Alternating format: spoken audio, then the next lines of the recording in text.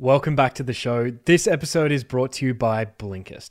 The opportunity cost of reading a book isn't really the $30 price tag. It mostly consists in the hours of time you invest in reading or partly reading the book.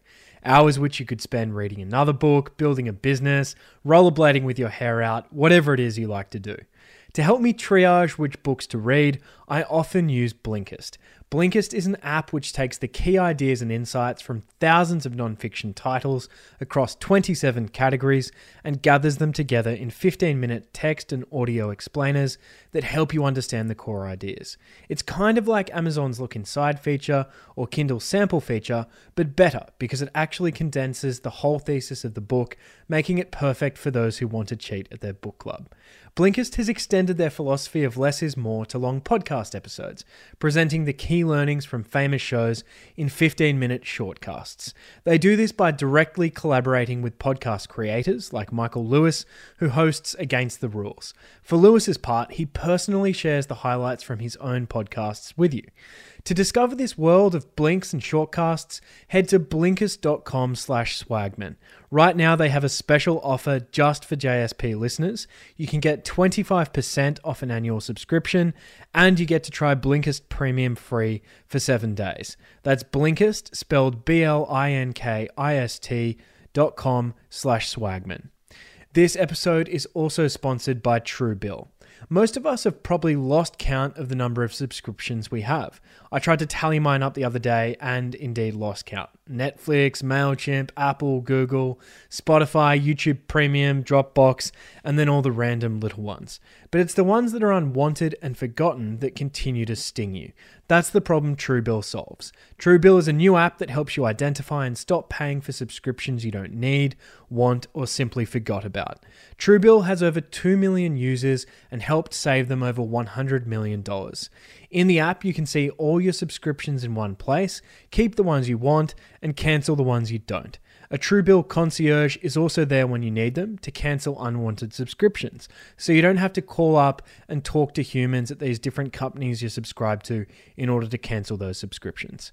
So, to start canceling your unused subscriptions, head to truebill.com/swagman.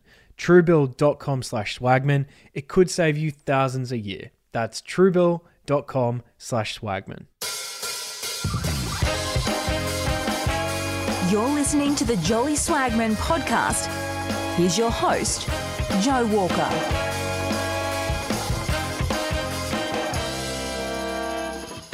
Welcome back to the show. Having been dismayed by the fall of Kabul on the 15th of August, astounded by America's abrupt abandonment of Afghanistan, and saddened by the ongoing tragedy in that country, I thought I should get in touch with an old friend of the pod to talk about it. Rightly or wrongly, Afghanistan has earned the moniker the graveyard of empires. It's a land of jagged mountains, a cultural morass where the British Empire, Soviet Union, and now the United States have all gone to spill copious amounts of blood and treasure for little gain. Barrels of ink have now been spilled as well, analysing the unique quandary of Afghanistan and inscribing a catalogue of errors on this latest imperial tombstone. But I wanted to place the Afghanistan crisis in its historical context, and few English speakers are better placed to be my guide than acclaimed historian and writer William Dalrymple, who returns to the podcast.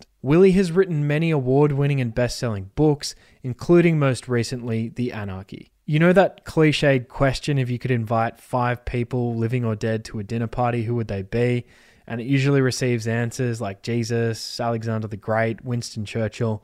Well, I would be sorely tempted to skip over the conquerors and the saints and invite Willie Dalrymple. He's amazing company, but more pertinently, he's the author of the brilliant book Return of a King, The Battle for Afghanistan, which was published back in 2013, and centers on the First Anglo-Afghan War of 1839 to 42, which was the greatest military disaster in British imperial history. Willie spent a ton of time in Afghanistan and counts former President Hamid Karzai as a personal friend. In this episode, Willie and I traverse the history of military conflict in Afghanistan and then analyze the complex cultural and political landscape of modern Afghanistan. I hope you enjoy the conversation. William Dalrymple, welcome back to the Jolly Swagman podcast. It's very nice to be doing it in remote rather than a sweltering studio in Adelaide, Joe. Last time you nearly put me in a sauna. Well, I like to put you through a physical challenge before the mental one. Well, this time we had a bit of a technical challenge getting the microphone working, but we are up and running. We are ready to go. We are indeed. So you're right, it's been nearly 2 years since we were holed up in that derelict studio in Adelaide. And I had without air conditioning, without a fan. Remind you. Yes, in a car park in one of Adelaide's illustrious suburbs, and I had so much fun during that. A part of Adelaide I had never seen before. I had so much fun during that conversation, but I had even more fun afterwards at the Adelaide Jaipur Literature Festival, getting to see you in action, filling in for a speaker who dropped out, and delivering an extraordinary extempore exposition on the Koh-i-Noor diamond. And then obviously going out for dinner afterwards with Andy from Bloomsbury and Sanjoy and some of the other organisers. Much fun was had. I mean, given all sorts of terrifying Australian dishes to eat, including, as I remember, emu, crocodile, I can't remember, kangaroo. There was something on the menu I didn't like. Yeah, all sorts. And I would have hated to have been a gin and tonic in Adelaide that night. But it was a wonderful night, and we're gathered for an altogether more sobering reason, and that is the capitulation of the West and of the Afghan government in Afghanistan. And I want to take the long view. I want to talk about the history of military conflict in Afghanistan, but I know next to nothing about it, so I was hoping you could be my tutor. Well, never believe a Scotsman, but I'll do my best. Fabulous. So the British Empire, as you well know, Will, first stepped foot in Afghanistan, militarily speaking, in the spring of 1839. That was the first Afghan war. But the military involvement of the West in Afghanistan stretches all the way back to 330 BC and the conquests of Alexander the Great. So his long shadow lingers in Afghanistan today, for example, in the name of Kandahar, which probably evolved from Iskander and was founded as one of the many... Possibly. It could also be the Sanskrit for Gandhara, is the other theory, which I think is now gaining currency. But yeah, there are all sorts of Alexandrias lurking under the soil in Afghanistan. There's one under Bagram Air Base, which was called Alexandria Under the Mountains. Wow. Which he founded as well. Herat, I think, was founded by him, was also in Alexandria at one point. Many Alexandrias. You're right. Yes, the etymology of Kandahar is debatable. But does Alexander the Great's influence, is it in any deeper sense etched into the cultures and psyche of modern Afghans? Modern Afghans, maybe not, but it left a long footprint in Afghan history, because when Alexander died in Babylon, shortly after his conquest, there remained Greek colonies all over Afghanistan.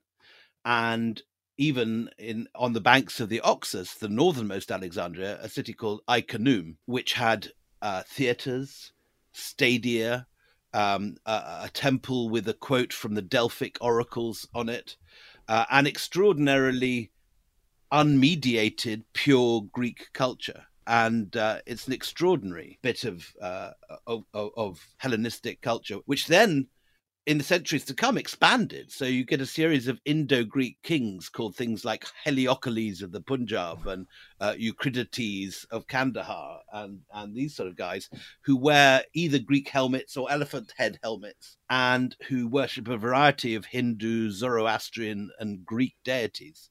And they conquer certainly as far as Delhi, and quite possibly, according to some accounts, as far as Patna in Bihar, where the Buddha had been preaching only, 300 years earlier.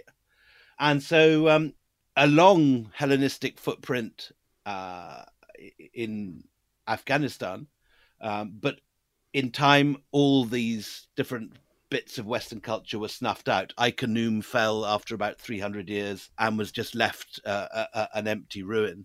And by about the first century BC, there were a handful of Greeks or people with Greek names left. And by the end, it was just snuffed out. Nothing remained. So no, I think you can say confidently that very little of Alexander's culture remains in modern Afghanistan, though Alexander himself became a great figure in Islamic storytelling and myth. And there is a Iskandernama, the Alexander romance, which has an Islamic form, which still tells story of the great deeds of Iskander, and he goes off to find Khwaja Khizr, who has the waters of eternal life and all this sort of stuff, which you won't find in the history books, but which is very much part of the folklore of that part of the world. Wow. Before the first Afghan war, how did the denizens of Afghanistan describe themselves? Was Afghanistan a clearly defined entity before that time? No, not at all. Afghanistan as a unit which resembles the modern nation state really exists from the time of a man called Ahmad Shah Durrani. When we last met, Joe, we were talking about the Koh-i-Noor diamond, and the man who stole the Koh-i-Noor diamond from India, first of all, was Nadir Shah, who raided Delhi in 1739. His main bodyguard was a man called Ahmad Shah, and allegedly Nadir Shah fished him out of the dungeons of Kandahar when he conquered Kandahar, and he rose, this kind of ne'er-do-well rose to be the head bodyguard. And on the night of Nadir Shah's assassination, at least according to Ahmad Shah Durrani's own account, he protected the women of the harem with his life and defended these ladies while rape and pillage pursued throughout the camp. And in the morning, as a present, in gratitude for his protection, the chief wife of Nadir Shah handed over the Koh-i-Noor diamond, which he then used as the capital to create a state in Afghanistan. And he declared himself emir and created the Durrani Empire, which ate a chunk of the Uzbek Empire to the north, ate a chunk of the Persian Empire to the left, nibbled away a bit of China to the right, and gobbled up a great chunk of the Mughal Empire to the south. And that created for the first time a state which resembles the modern nation state of Afghanistan, which up to that point had always thought of itself as part of a wider area called Khorasan. And Khorasan geographically encompassed quite a lot of Persia, all of what's now Afghanistan. And that name, Khorasan, was the original name really for Durrani Afghanistan. And it's only after the first Afghan war that people begin to talk about the kingdom of the Afghans, and eventually by about the 1870s, Afghanistan. I apologize for my next question because I'm going to ask you to talk about something you've talked about 1,000 times. The first Afghan war was a catastrophe, a costly catastrophe for the British Empire. How did it begin? So the thing to remember is that the force which captured India after the breakup of the Mughal Empire, after the Taj Mahal is built, after the Peacock Throne is constructed, that world is not brought down by the British Raj, as is often mistakenly said. It's brought down by a public company listed on the stock exchange with a share price, operating out of a single office in Leadenhall Street in London. And that company was called the East India Company. And it started very modestly. A century into its existence, only 35 people worked for it. Out of this one office, now under what's the Lloyd's building, the Lloyd's of London Insurance building in the City of London. And this amazingly small skeleton staff, by borrowing money from Indian bankers and paying top dollar for Indian mercenaries, captured first Bengal, then Upper India, then all of India. And by 1830s were eyeing the area to the north. There was this huge area of Central Asia. They knew it had wonderful lapis and silks and carpets, and they saw it both as a major source of mineral and other resources for their trade, plus a large market for their goods. And so, having used the Ganges very successfully as a way of penetrating economically the heart of India, the obvious strategy, they thought, was to use the Indus to do the same for Central Asia. The trouble was there was a whole set of different rulers in the way. There was, first of all, the emirs of Sindh in what's now sort of Karachi, the Pakistan coast. Above that, in the Punjab, there was Ranjit Singh and the Sikh Empire, which was staffed and armed by an incredible array of ex-Napoleonic generals who brought Napoleonic tactics to Lahore.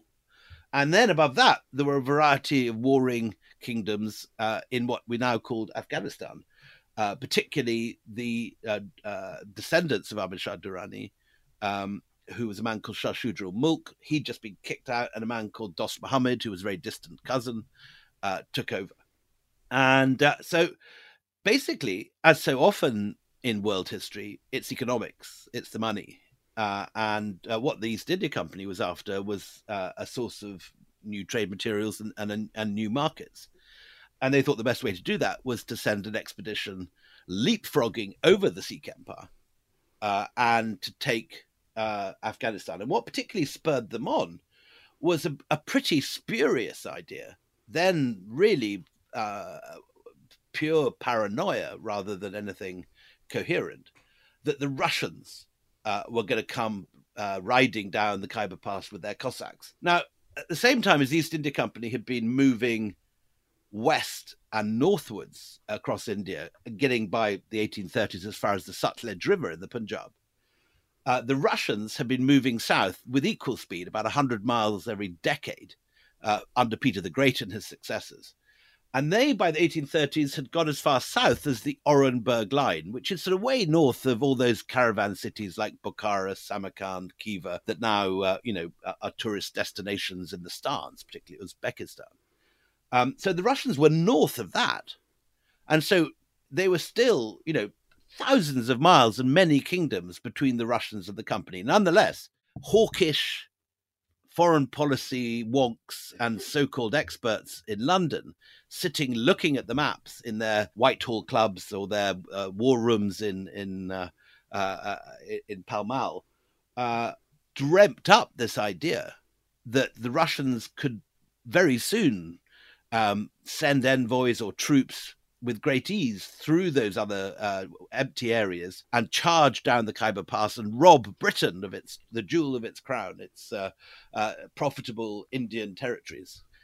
And so somebody called Lord Ellenborough, who was kind of, incredibly like the neocon hawks prior to 9/11, cooks up a kind of dodgy dossier, which played the same function as the yellow cake and all those scares about what weapons of mass destruction prior to 2001. And in both cases, amazingly, you actually get hawks imagining a threat which doesn't exist, and by paranoically pursuing it, actually bring it into being. Because the Russians begin to read British books on Central Asia, and realized that there'd been British agents messing around in Bukhara and so on, notably a man called Alexander Burns, who published a book. It's translated into French, and the Russians read it in French. And suddenly they all wake up and say, there's lots of Brits there. We better send some spies down to counter them. So just like in many ways there was no Al-Qaeda in Iraq until George Bush invaded it and sort of was the godfather of Islamic terrorism, which didn't exist under the Ba'athist Saddam Hussein, who hated Islamists and who tortured them and strung them up. So in Afghanistan in the 19th century, the Brits created a Russian threat when none existed. Even so, it was only then a very distant threat, very, very far-fetched that any Russian army would be able to march through Afghanistan and appear anywhere in India. So in 1839, having worked themselves up into a lather, believing that Russia was about to form an alliance with Afghanistan and that it was only a matter of time before Cossacks appeared on the Khyber Pass, the East India Company sends an army leapfrogging over the Punjab, crossing the Baluchistan desert in the middle of summer with sepoys dropping like flies in their winter uniforms in the withering heat. It's an absurd invasion in the way that only 19th century British military expeditions possibly can be absurd. Every officer apparently brought 26 camel loads of uniforms, every senior officer, for their mess dinners. They brought a pack of foxhounds. 26 camels were given over to cheroots, in other words, cigars. One camel carried only eau de cologne. And so it's absurd. And the only thing they don't have is a map. They don't have a map because there isn't one. So they're stumbling around the passes, wandering around the desert, camel's back. Sepoys dropping like flies, massive death and unnecessary fatalities just out of ignorance and idiocy. And yet, at the end of the day, most of them do make it through to Kandahar. And take Kandahar and Kabul with barely a shot fired. So suddenly, there they find themselves in Kabul. They assume that the Afghans are not at all the military people they've been led to believe, because they've got in without fighting. And they proceed to do sort of amateur theatricals, shoot duck, go fox hunting with these foxhounds, which again amazingly have made it through the Baluchistan desert in the middle of summer, and generally begin to misbehave. And then the thing that really gets the Afghans, as you can imagine, is that suddenly there are 20,000 single men on the plain outside Kabul. And there's obviously a premium on Afghan women.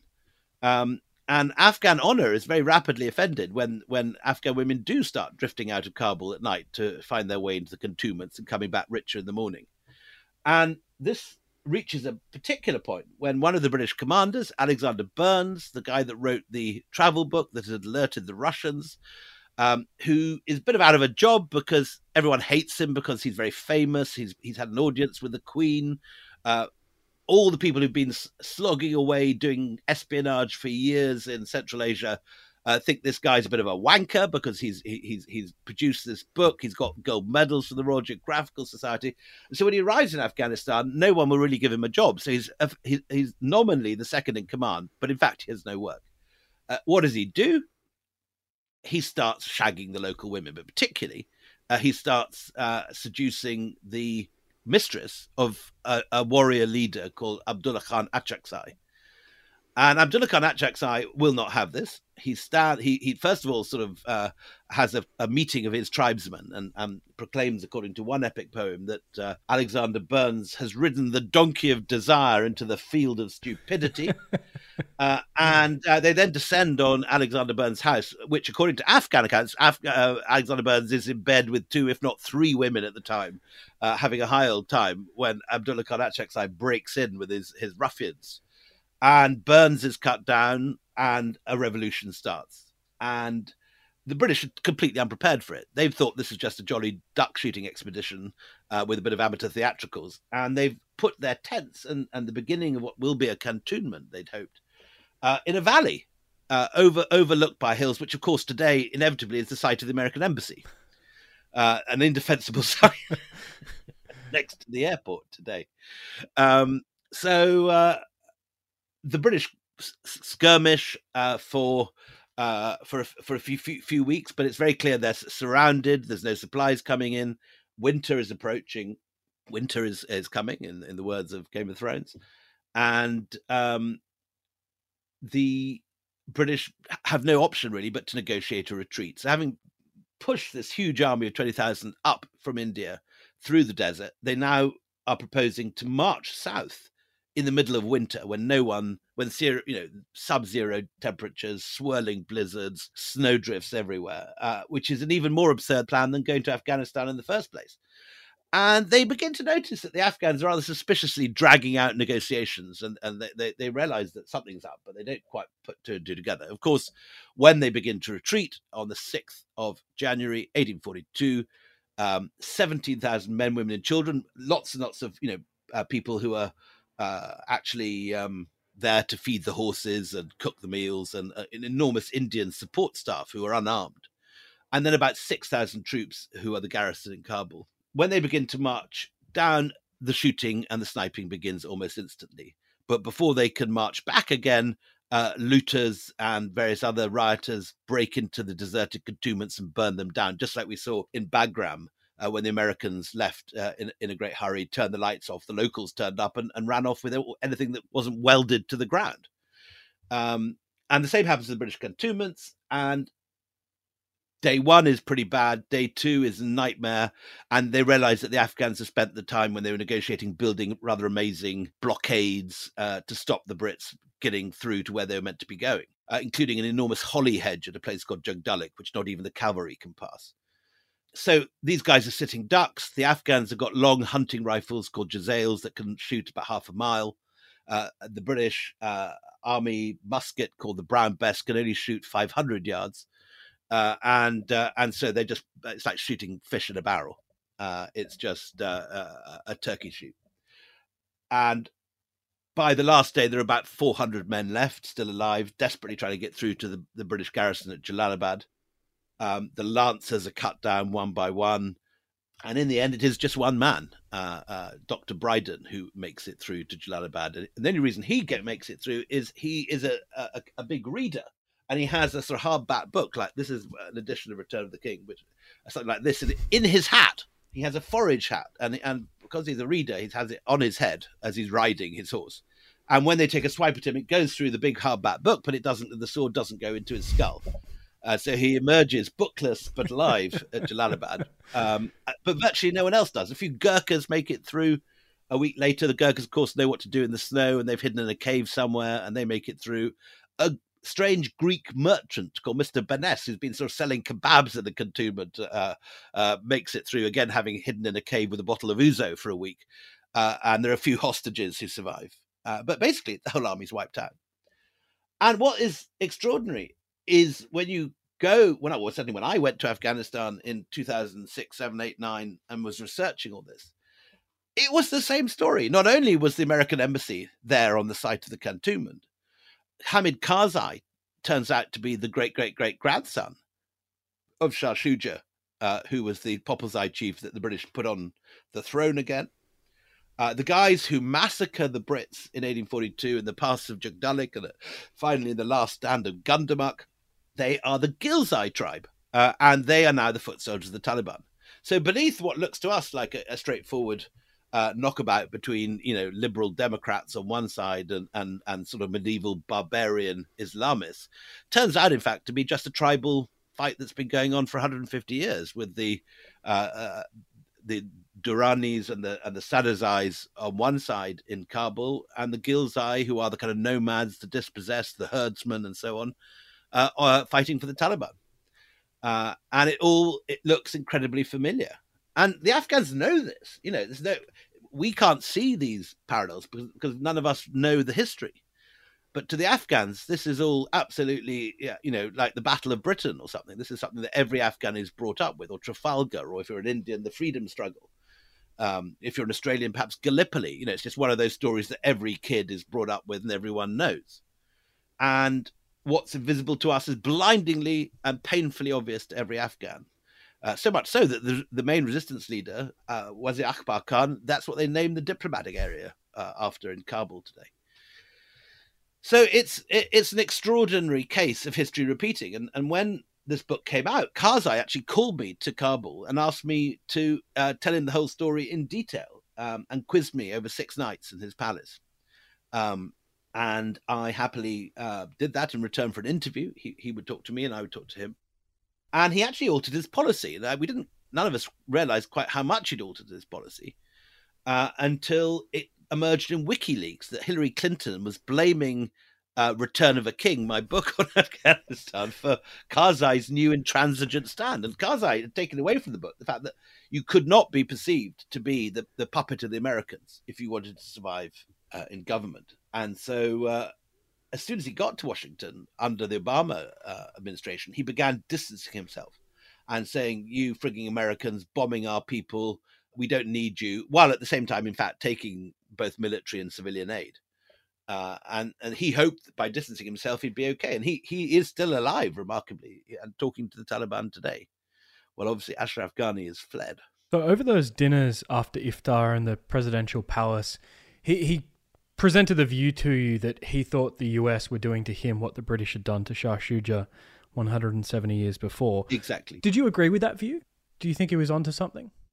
I think quite clearly that in both cases, the countries went there for their own interests.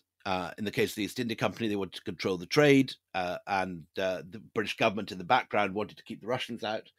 This time, it was, of course, 9/11 and Al-Qaeda that brought the Americans to Afghanistan. It wasn't really that they wanted women to go to school and so on, although obviously they were very happy that they did.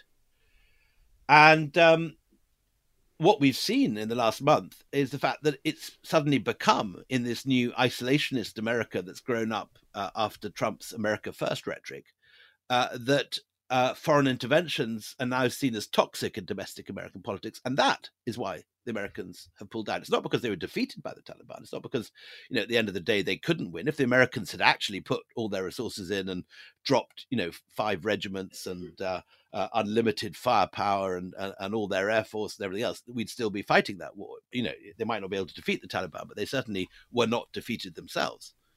But what happened was that it was no longer domestically viable in the judgment of Biden. And Biden just decided that he'd be better to let it go. And the opinion polls have not proved that intuition wrong. Rather amazingly, while the whole of the rest of the world sees this as the end of the American empire and the end of foreign interventions by America, the domestic numbers in America do actually support the notion that a withdrawal was the right thing. They criticize how it was done. But this is something that in domestic politics, Biden will certainly survive. So yes, Karzai's right that, is of course the case in international politics. No country does something for nothing. You do it for your own interests. When those interests converge, that's very nice. When they don't, you end up with a mess like we've got in our hands now. The terms of the deal when you had those conversations with Karzai was that he could quiz you on the first Afghan war and you could ask him anything in turn. Do you remember what you asked him, or what were you most interested to ask him? Yes, and anyone who's interested can read there's a long 10,000-word profile I wrote of him, which is in the New York Times magazine, which is still online if you're a subscriber to the New York Times. And no, I had a lot of fun. He's a very nice man. I mean, Karzai is incredibly charming, which is why he, against all the odds, survived in office so long and so well and is so fondly remembered. I subsequently got him to come to my Jaipur Literature Festival in Rajasthan, and I've never seen a more consummate charmer on a stage. There was a vast Indian audience there, about 5,000, not because it was me and him chatting, but because one of the big Bollywood stars had just been on the session before. And as is the case in these things, with Jaipur, we don't have tickets. You don't have to, unlike, say, in the Adelaide Festival, you don't have to buy a ticket for a specific event. Once you're there, you can just sit in your house and listen to whatever comes next, like watching Netflix or something. So everyone stayed on because he started entertaining them and singing Hindi film songs and saying how much he loved India and talking about his time as a student in Simla and speaking quite good Hindi. And he had the Indian audience eating out of his hand. And he's been able to do that in Kabul too. Well, Ashraf Ghani, who followed him, was a very different man. Ashraf, extremely clever man, was very kind to me. He helped me find a lot of the sources, which I wrote Return of a King out of, because there are these incredible Pushtun and Urdu and Dari sources recording the first Afghan war. And rather amazingly, no one's used those before. You have a lot of accounts of the first Afghan war, but they're always the usual ones that you find from British observers. The very rich seam of primary sources giving the Afghan point of view remain almost untouched. And Karzai and I had 6 very jolly nights in the palace chatting away. I got a very nice article out of it, and he decided to put the finger up at Obama and Hillary Clinton, which made him very popular at home, as you can imagine. Made me rather less popular. I went and gave I was asked subsequent to all this, having, so to speak, caused some of this mess. I was asked to brief the West Wing, the Afghan bit of the White House, and I got a slightly chilly reception. What did the West Wing want to know? Well, the West Wing was interesting. There was all these guys, all with top firsts from Harvard and so on. A lot of them quite young. Many of them had been in Afghanistan, living in containers at various points, but none of them knew the history. They were more or less completely ignorant of the whole story of 1839 to 42. So it's both a good illustration of 2 aphorisms. One that Aldous Huxley's famous saying that the only thing you learn from history is that no one learns from history. And also the other sort of famous line that those that don't learn from history are forced to repeat it. And that's what we've seen in Kabul over the last week. Does history offer lessons beyond the common sense or the bleedingly obvious? Well, the fact that you'd be better not to invade Afghanistan seems like a pretty obvious lesson, because there have been so many screwed up missions there. First the East India Company, then the Raj, then the Russians. We all said when they were going in, have they never read Flashman? Have none of them ever opened a history book? And apparently this was part of sort of British political law, in that when Harold Macmillan was handing over to Sir Alec Douglas Hume, these two chummy Tories, said, Hume said, "Have you got any advice to offer me?" And Macmillan said, "Well, as long as you don't invade Afghanistan, you'll probably be okay." But no one seems to have told Tony Blair that, sadly.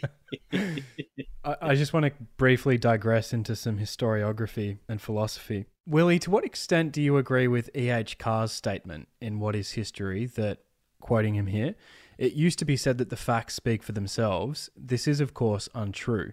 The facts speak only when the historian calls on them. It is he who decides to which facts to give the floor and in what order or context." Obviously true. And what's fascinating about the history I've been researching for the last 20 years, when I've been doing the East India Company history, I've now written 4 books. It's called The Company Quartet. First one is The Anarchy. Second is White Mughals. Third is this one, Return of a King. And the fourth is The Last Mughal. And I found, to an astonishing extent, that no one's been using the Mughal or the Afghan or the Urdu sources. And I worked with some very talented translators, a guy called Bruce Warnell, who's a fluent Pashto, Urdu, and Farsi and Dari speaker, who came and lived with me for quite a lot of the last 20 years in Delhi, and we'd work on these texts together. And you can get a completely different set of facts and order them completely differently when you see the other people's point of view. As Robbie Burns said, you've got to see ourselves as others see us. The history of colonialism is a very clear example of that. If you were writing a history of the Second World War, you wouldn't think of writing an account that only used British and Australian sources. You'd, of course, use German, Japanese, Italian, and everything else. And yet, amazingly, a lot of colonial history is still written using only the British and East India Company version, which is, very easy to do because the National Archives in India and the India Office Library in London, now part of the British Library, have 35 miles in London of imperial records that you can access.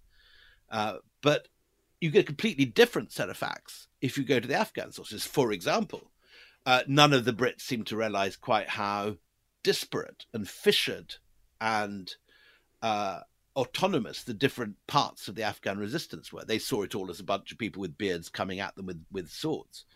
But in fact, there were very distinct tribal elements, some of which were at war or very much certainly in rivalry with each other. And it looks very different from the Afghan point of view. Most of all, the British are seen as evil occupiers. They look on the Brits much as we looked on the Nazis. And someone like Alexander Burns has always been this rather jolly sort of sprightly hero in British accounts, who comes to this tragic end, is actually shown to be the sort of Lucifer incarnate, this seducer and betrayer, who has no honor and who finally reaches a just full end at the sword point of Abdullah Khan Achakzai. If we accept that the historian is central to history, and we don't have to accept that, but if we do, doesn't that mean that everyone is just going to read their own lesson into Afghanistan? Some will say, as Harold Macmillan told Alec Douglas Horne, as long as you don't invade Afghanistan, you'll be absolutely fine. Others will say the lesson of Afghanistan is, in fact, you've got to invade it properly.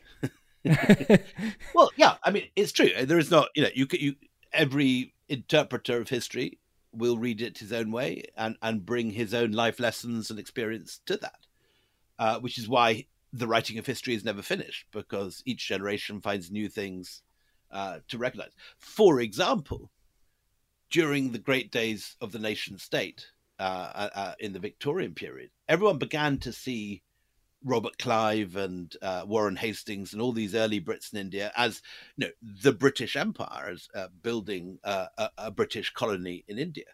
But today, in an age when we have our lives being watched, tracked, and so on by Facebook, by Google, by all these huge corporations, it's far more interesting to rediscover the fact that it was the East India Company, a corporation with a share price, with an office, with a board of directors, with shareholders, that is running this takeover of Afghanistan, that it's a case of a militarized corporation. And this is something which speaks to us, and we notice it, but which, was not an issue for the Victorians. And they kind of, they obfuscate the fact that the company is not the British government. It's something quite different.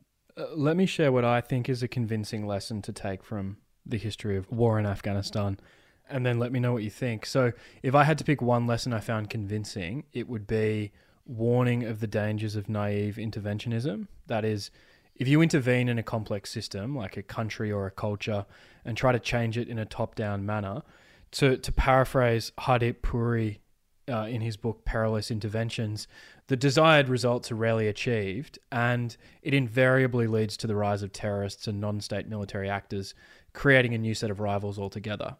So the point is, naive interventionism is worse than pissing in the wind. It's like pouring gasoline on the fire. And of course, none of that is to say that the US... Very elegant comparison, Joe. Thank you. Some liquid metaphors. But of course, none of that is to say that the US should have left when or in the manner it did. Perhaps they shouldn't have started the war, but obviously once started, they had an obligation not to F things up even more. My view is that it was always a long shot, this one.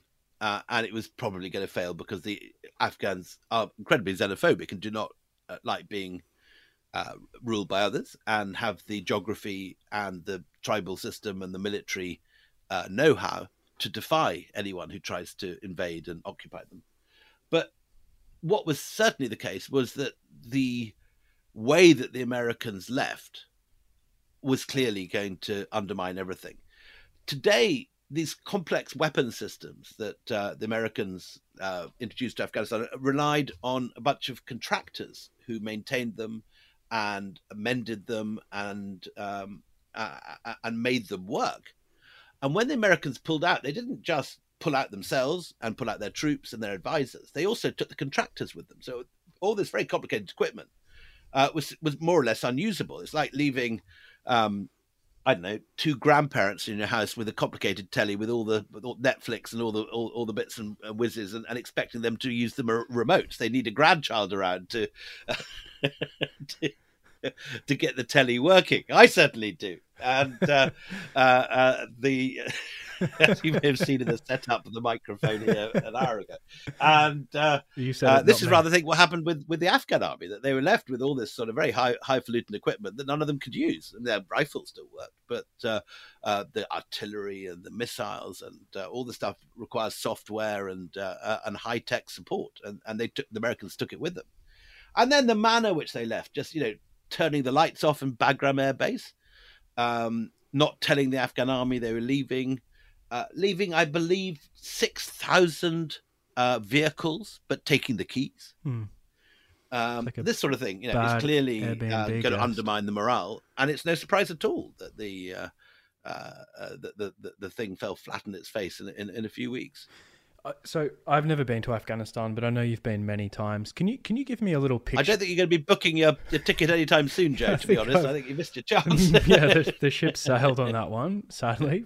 But can you give me a little picture of it between 2001 and 2021? What's it like on the street? So by the time I got there, which was 2006, which is a full 5 years after the Karzai had been installed and after all the stuff had gone in, already there was this incredibly international young world growing in Kabul of kids who are at university, people watching Netflix, using cell phones, taking, on Instagram, on Facebook, on Twitter. So a whole new middle class sprung up where there'd been nothing like this before. I mean, there'd barely been electricity, I think, in Taliban Afghanistan. Nothing had worked. There were sanctions. They were completely isolated. Now it felt very much like, parts of Delhi or Karachi or Tehran, where, there's a whole world of partying and social media and all the rest of it. However, the countryside was often, go walk 10 miles out of Kabul and you were more or less in exactly what had been there before 9/11. A lot of very remote settlements without roads going anywhere near them. Even in Kabul, although the Americans had poured however many $1 trillion into Afghanistan, it was all going into the pockets of contractors and their own people. And there was very little infrastructure. I mean, the road from the airport to the diplomatic district was a shocker. It was like, the very, very poorest bits of most backward bits of boondocks, India, on a very bad day in the monsoon. But this was the capital city, that was nominally having this great rush of aid pouring in. And what you got, I think, in Afghanistan was something very much like what you got in Iran in the 1970s, where you had a small elite whose of beautiful young things, playing hard, drinking hard, partying, whose parents had their hands in the money, often corruptly, and were making money by various dodgy means. And then you had a increasingly resentful rural heartland that looked on these people as traitors, as quislings, as immoral, as un-Islamic, as corrupt and unjust. And they resented the privilege and the money and all the luxuries of the city. And those guys, if they didn't join the Taliban, they certainly didn't support the regime against the Taliban. And as we've seen, at the end of the day, very few people were willing to die for Ashraf Ghani. They just gave up almost instantly in province. And that last week, we saw first Mazar, then Kandahar, then Herat, and finally Kabul fall without a shot being fired as commander after commander just did a deal with the local Taliban and handed over their weapons. That rift you're talking about, does that map over the Popolzai and Gilzai divide, or was it worse than that?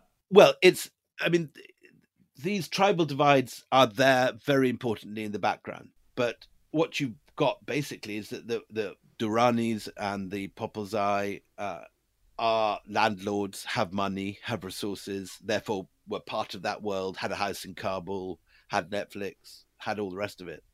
Their kids were going to university, often going abroad, while the Gilzai were the dispossessed. They were the guys who were the day laborers, the herdsmen, and they were pissed off. They were sitting in the villages watching people pass in flash cars or big Land Cruisers, wondering why they all had the money while they had to fight hard to earn a few dollars a day. So you can almost see this in Marxist rather than religious terms. Well, the two go together. As in Iran in the 1970s, it's a potent mixture of religious conservatism, which is outraged by the decadence and corruption of the rulers. It's a mixture of tribal factors whereby the rulers are a different tribe from you. And it's a social difference in that the rulers are richer than you and you're poor. And those three coming together, religion, tribal identity, and economics, and you're displeased and resentful of the ruling authority coming together, create a potent reason why what we saw last week happened. So, Willie, there was a famous 2013 Pew poll which found that 99% of Afghans favour making Sharia the official law. 99%? Of Afghans favour making Sharia the official law. 81% favour corporal punishment like lashings for theft. 85% favour stoning as the punishment for adultery. And 79% favour a death penalty for leaving Islam or apostasy. Was there ever a widespread appetite for freedom and democracy in Afghanistan? Well, what there definitely was an appetite for was for justice. Right. And that was something which was seen to be often with the Taliban, where we saw Sharia law in its brutal form. Often peasants regarded it as the only way which they could get justice without having to pay for it through bribes and corruption. And so freedom and democracy are not incompatible in any way with Islamic law and religious conservatism. But where you have an elite who are seen to be publicly un-Islamic, to be decadent and corrupt, where democracy is seen to be a joke because the elections are rigged in favor of the Americans' puppet candidate, as undoubtedly happened with Ashraf Ghani's election, with the Americans just watching on while ballots were stuffed, and where freedom meant often, if you were a peasant, a Ghilzai in the rural heartland, the freedom to starve, the freedom to be out of work, the freedom to have your house raided by the Americans, or maybe a family member killed in mistaken friendly fire, like the drone strike we saw this week, then these things take a very different appearance. So I don't believe for a minute that you're dealing with sort of primeval barbarians who hate freedom in a sort of Bush sense. Mhm. Not far from it. What you're dealing with is a very conservative people who see the ruling dispensation as corrupt and decadent and illegitimate, both in the sense that they're put in by foreign rulers, their elections are rigged, and they're behaving in the interests of foreign puppeteers rather than the real Afghanistan. So I think if you had a poll and said, are Afghans for freedom? Everyone would say they certainly are. Are Afghans for democracy? I'd suspect quite a lot would be. But if you had a poll saying, do you really believe that Ashraf Ghani is the legitimate ruler? Not many people would have said that. Do you have a favorite poem of the Taliban? You're referring to a book called The Poetry of the Taliban, which I thought was very interesting because, it's all very well to just take the position that the Taliban are terrorists and the enemy. But when you discover that young Taliban fighters are writing poetry, it immediately humanizes them, and you understand, in a sense, what they're fighting for. So I don't think anyone has ever claimed that the poetry in this book, The Poetry of the Taliban, is ever going to be winning the next Nobel Prize for literature. But it's a very interesting insight into what these guys think, what they fear, what they're fighting for. And I thought it was an interesting book. There've been some lampoons on Twitter lately about this book, but I think it's an interesting text. Has the Taliban changed since they were last in power? Too early to say, but in many important respects, clearly not. There's still a movement which is deeply ultra-conservative, which is, in its own view, patriotically Afghan and doesn't want foreign interference, and which does not want women in senior public positions. So are clearly some changes. I mean, they're much more PR savvy than they were. Their spokesmen are clearly aware of what the West wants to hear in a way they weren't before. They clearly think that they can continue to do deals with the West in the way they have at Doha, and the way they basically talked the Americans out of Afghanistan. They promised not to attack American troops, and they've kept that promise by and large, which has allowed them to get where they are. And they are clearly better organized and less fractured than we believe them to be. It was a remarkable campaign that they waged against that government. And it was a very coherent one, and the speed and the efficiency of their taking of each one of those major cities, Mazar, Herat, Kandahar, then finally Kabul, was militarily a very impressive performance, which no one really thought that they were capable of, certainly at that speed. So they're more PR savvy, they're more centrally organized. Is their philosophy fundamentally different? Absolutely not. Will they allow women to work? Probably yes, in some inferior positions. Will they be vengeful to the previous employees and soldiers of the previous regime, despite their words? Yes, apparently there are endless accounts now of Taliban hunting down judges and soldiers and intelligence people. I mean, this is very bad news. There's no question that, this is bad news for Afghans. It's very, very bad news for Afghan women. It's bad news for America, which is now seen to have betrayed broken all its promises, both to the Afghans and to its allies. It's bad for NATO because America's just behaved unilaterally and didn't even bother trying to take their allies with them. It's bad news for India, which has lost a major regional ally.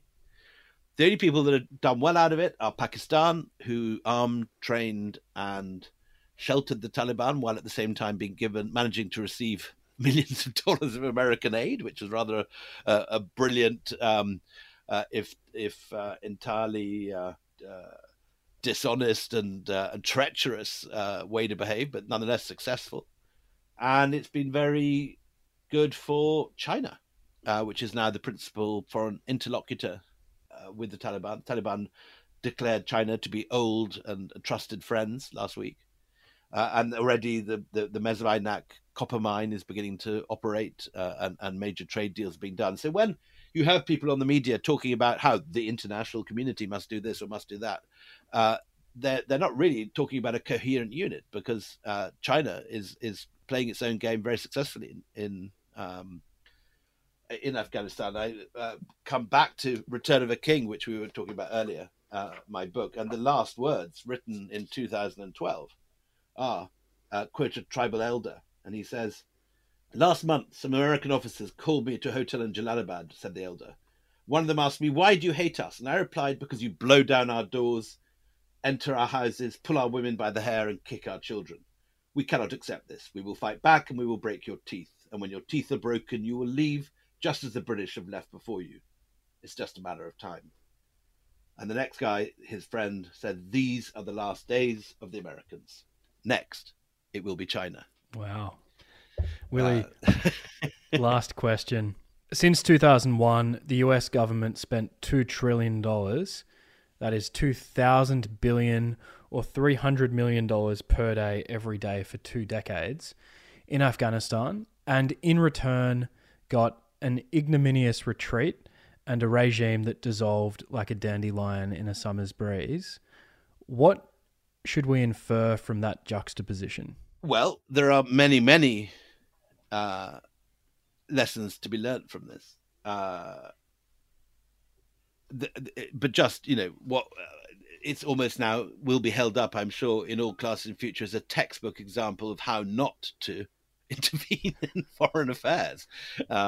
Everything went wrong. And you're right, it's an astonishing failure considering the resources poured in. I saw a picture yesterday of what was described as Taliban special forces.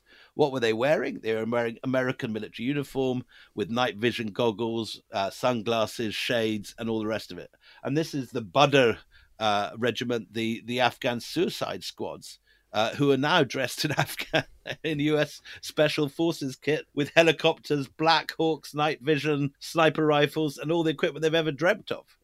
It is the most incredible cock-up. It's certainly the biggest disaster in American foreign policy since Vietnam. And I don't think we've even begun to take in the scale of of how badly this is going to affect not just America, but India, NATO, the West. And I'm sure historians will see it as a major moment when America went into retreat and the dominance of China in geopolitics became self-evident and undeniable. William Dalrymple, thank you again for joining me. Thank you, Joe. Thank you very much. Thank you so much for listening. I hope you enjoyed that conversation as much as I did. For links, show notes, and the transcript, head to my website, thejspod.com. Until next time, thank you again for listening. Take care. Ciao.